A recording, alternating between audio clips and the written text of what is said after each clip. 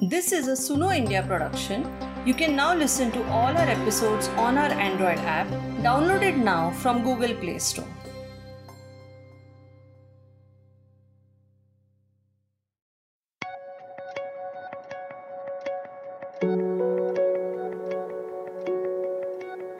If we were to close our eyes and imagine what a finishing school is like, there's a few broad assumptions one might make. It's targeted at women. There's a lot about beauty, etiquette, charm, and only rich people would be found attending these schools. My first reaction, which is where the idea of this podcast was born, I just can't believe finishing schools still exist. I found it hard to place them in today's context and the fact that there seem to be so many of them. But the more I learned about them, I realized that not only is there a thriving industry out there, but that it now caters to the average person going about their everyday business. Hi, I'm Kavita Devadas and the host of Made to Order, a new podcast from Suno India where we examine the world of finishing schools, the makeovers and the transformations they promise from the lens of self-love, gender, culture and class. This is episode 1, Grand Old Traditions. I speak to different young women at the front desks of the finishing schools and academies we want to cover for the podcast. Their English is impeccable, their accent urban, but hard to place. Did they have to train at the finishing school as part of their job? I wonder as I navigate the bureaucracy to speak to the people who run these schools. There's a lot of curiosity about the podcast format, but apprehension around how they would be portrayed. I speak to several individuals sometimes at the same organization who show differing levels of interest. It is true though, media coverage on finishing schools in India is scant, and whatever is out there was not always positive. We finally land on Saloni Duggal, who seems more excited than suspicious of the podcast. Saloni runs Florina Finishing School located in the upscale locality of Indiranagar in Bangalore. She's in her 60s and speaks with an ease that is reflective of her profession and personal charm. It was my mother's brainchild, actually. She brought it to India in 1961 from the Lucy Clayton's Charm and Modeling School in London. These days, beauty is a business. In fact, you've got to get down to it, for the standard's high. Whether you want to be a professional model, a mannequin, or just a beautiful woman, you've got to go in for it in a big way. Ex-model Lucy Clayton knows what it takes and in her London charm school passes on the knowledge. Some are born with charm, but Lucy believes that all can achieve it. In fact, in the last 20 years, she has helped some 5,000 models do it.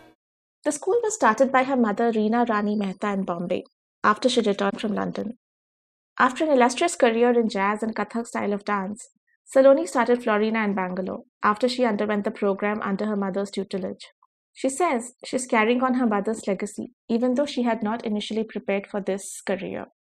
The school website describes Florina as the perfect combination of European and American education offered in the Indian context, and has corporate courses, finishing programs for teens and brides, and a teacher training course.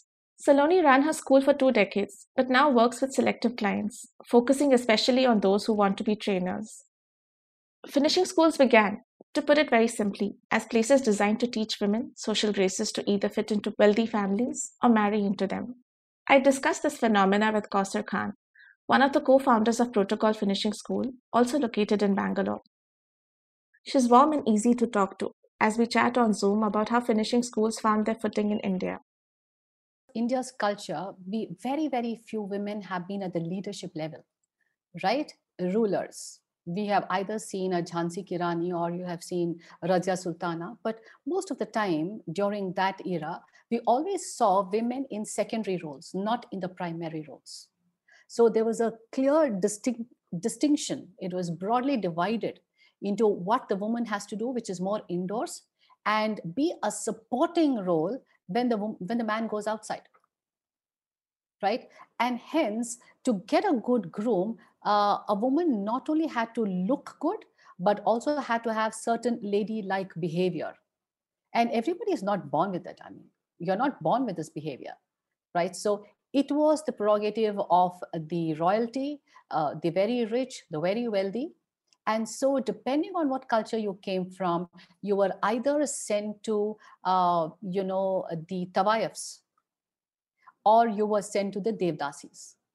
Because that is where the women knew how to present themselves, which is called as an ada. It's a behavior.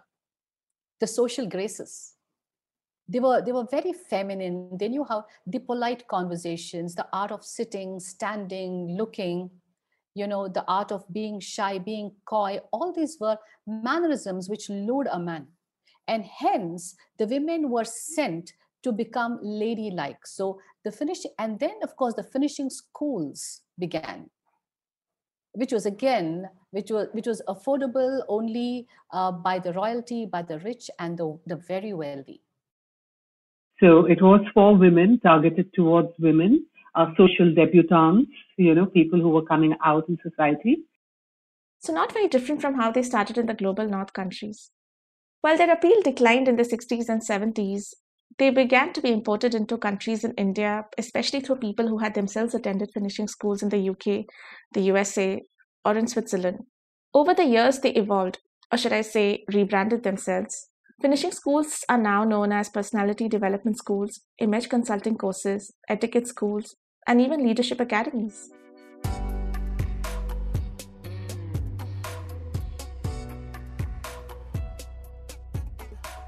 I asked both Saloni and Kausar, who are both well established and have been doing this for a very long time, how would they describe a finishing school to someone who knows nothing about the concept? It's largely called the personality development, but the three pillars in a finishing school is image, etiquette, and communication.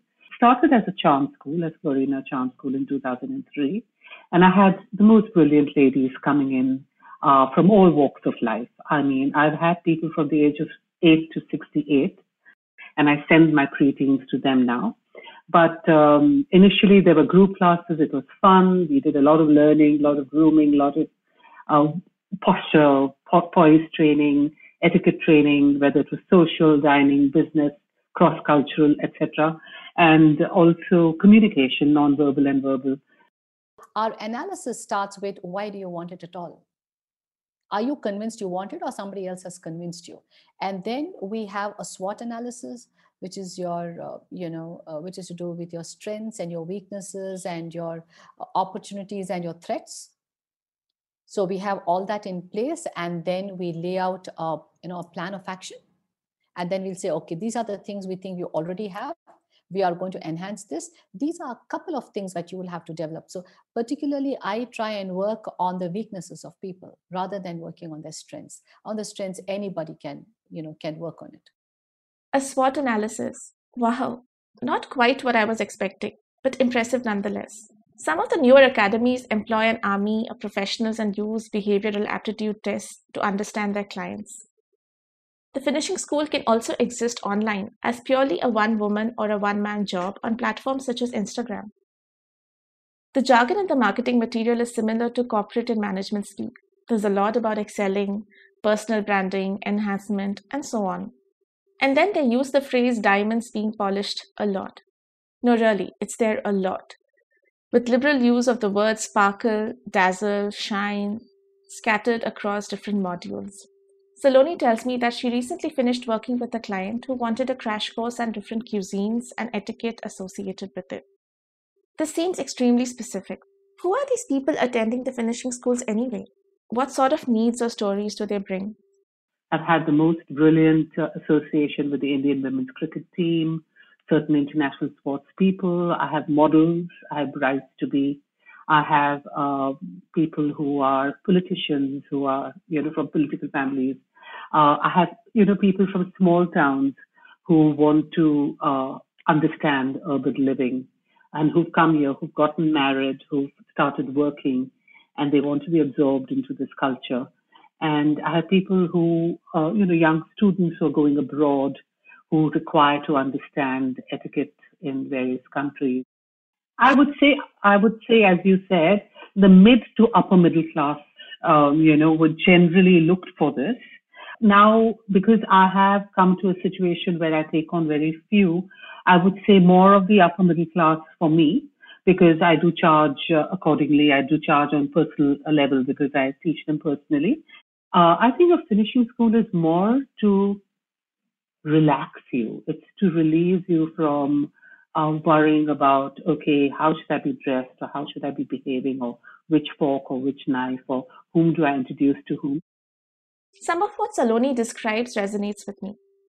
We have all had these insecurities about looking the part, speaking a certain way, and wanting to fit in different professional and social circles. Saloni is from the generation of finishing schools well aware of how they started, that these were institutions in which young women were trained to pick up social graces and etiquette, to be prepped and fit into upper-class society and get married eventually into wealthy families. So what happened is when it started with Swiss finishing schools and English finishing schools, as I said, it was more for people to come out in society, probably marry right. In the past, it used to be the rich ladies who could afford finishing schools and, spend that time grooming themselves, understanding makeup skills, hairstyling skills, dressing skills, etc. Today, it is more the aspirational upper middle class who want to break that glass ceiling. They want to be able to be exposed to international manners and, trot the globe comfortably. So, in all, I try to get them to become charismatic communicators by being extremely comfortable in their skins, learn how to develop rapport with people, how to influence people, and how to use the influence wisely so that, we have a better world, a world which offers, the beauty of good manners to one and all. And it's very uplifting for a country like ours because we have such a beautiful family structure, education structure, value system. We are open to learning. Okay, I'm going to confess that my view about the Indian family structure and value system is less rosy. The default average client seemed to be a woman, particularly a young woman in her 20s and 30s. Several clients arrived on their own at the finishing schools. But there were also those who were sent in by their husbands and parents. Younger ladies, even if they are from smaller towns, they do feel that, they wish they were, given equal opportunities, even in the urban culture. So they feel sometimes that, being sent by their husbands, they wonder whether, are we not good enough? And that's why we're being sent. So, that was something I always tell the husbands too, that you two need to come to me. It's like I'll tell a parent that don't send your child to me. You come to me first.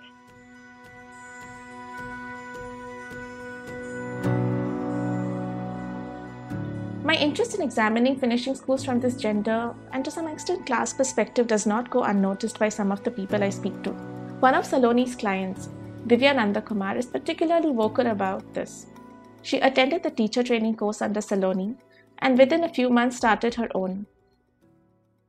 I'm a Malayali, born and brought up in Bangalore. In the same vein, I completed my post-graduation. I've completed my MBA and I worked for a few years in the corporate sector. I also worked in an NGO. And then I decided to follow my father's footsteps and become a trainer, a soft skills trainer. An important element of training is also to train yourself, to learn, right? You want to practically apply everything that you will be training, and you want to see how it benefits you, and you want to work on yourself as well. So in that process, I felt that there was a small gap that needed to be bridged. And when I did my research, I went around, looking for how I could bridge that gap. I realized that probably finishing school is the answer. So that is how I enrolled with Saloni, who is also based in Bangalore, Saloni Dugal. And she runs this extremely prestigious finishing school. As I went through that program, my belief that finishing school has certain modules and certain tools that will really help anybody through life only grew. And that's how I started my finishing school in 2015, Purnatva Finishing School. Divya and I go back and forth about how much of these ideas around an ideal woman or a perfect bride make sense. These aren't my words, but the marketing and curriculum of the finishing schools I carefully examined over many months. I'm told that I'm fixating on the bridal and marriage courses too much, and that I should look at how finishing schools now offer corporate communications as well. But offering a course on how to be a good wife or managing conflict with in-laws does not become less offensive just because you also teach business negotiation skills. Why is there an ideal woman or a perfect bride course at all? Kausid and Divya both bring up demand and supply.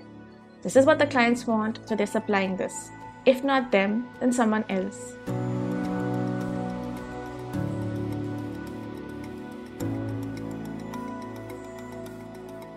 I'm not the first one to have an interest in these themes or look at finishing schools critically.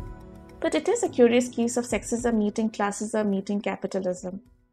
I asked Divya about the magnitude of the onus placed on the individual to fit in.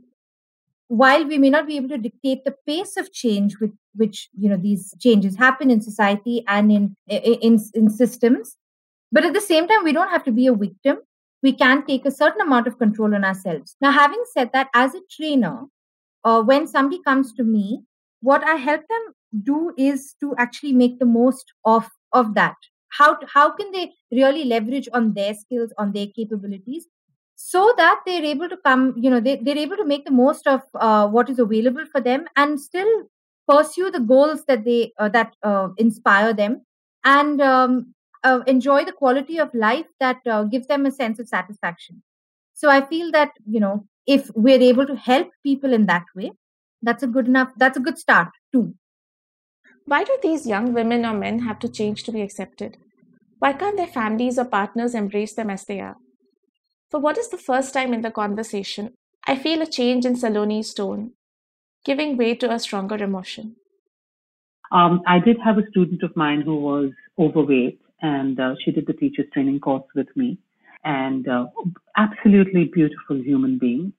And she wanted to open a finishing school, and then she met someone in a social, situation. And he said, "How do you plan to open a finishing school? You are so fat." And she said, it still hurt her. And that's something which I cannot protect them from. But I told her that, look, the kind of skills you have, you can still reach out and, build confidence in others. And she's doing pretty well for herself. So I cannot shield you from society, but I can make you see who you are. I can also give you tools to deal with people. Saloni's words stay with me long after the interview. While the finishing school teaches the clients many things, learning how to use chopsticks is a bit different than the complexity of asking women to act in ways to be confident and self-assured, but also more acceptable, womanly, or bride or wife-like. The ideal woman, bride, wife, person does not exist. Yet we're all struggling to be this person. The tools can only equip you for so long before the cracks begin to appear. Someone not questioning the concept of a finishing school in general, but that it would be run by a fat person, is perhaps what the real problem is. After all, this polished system cannot imagine what it doesn't want on the outside to be an integral part of its insides.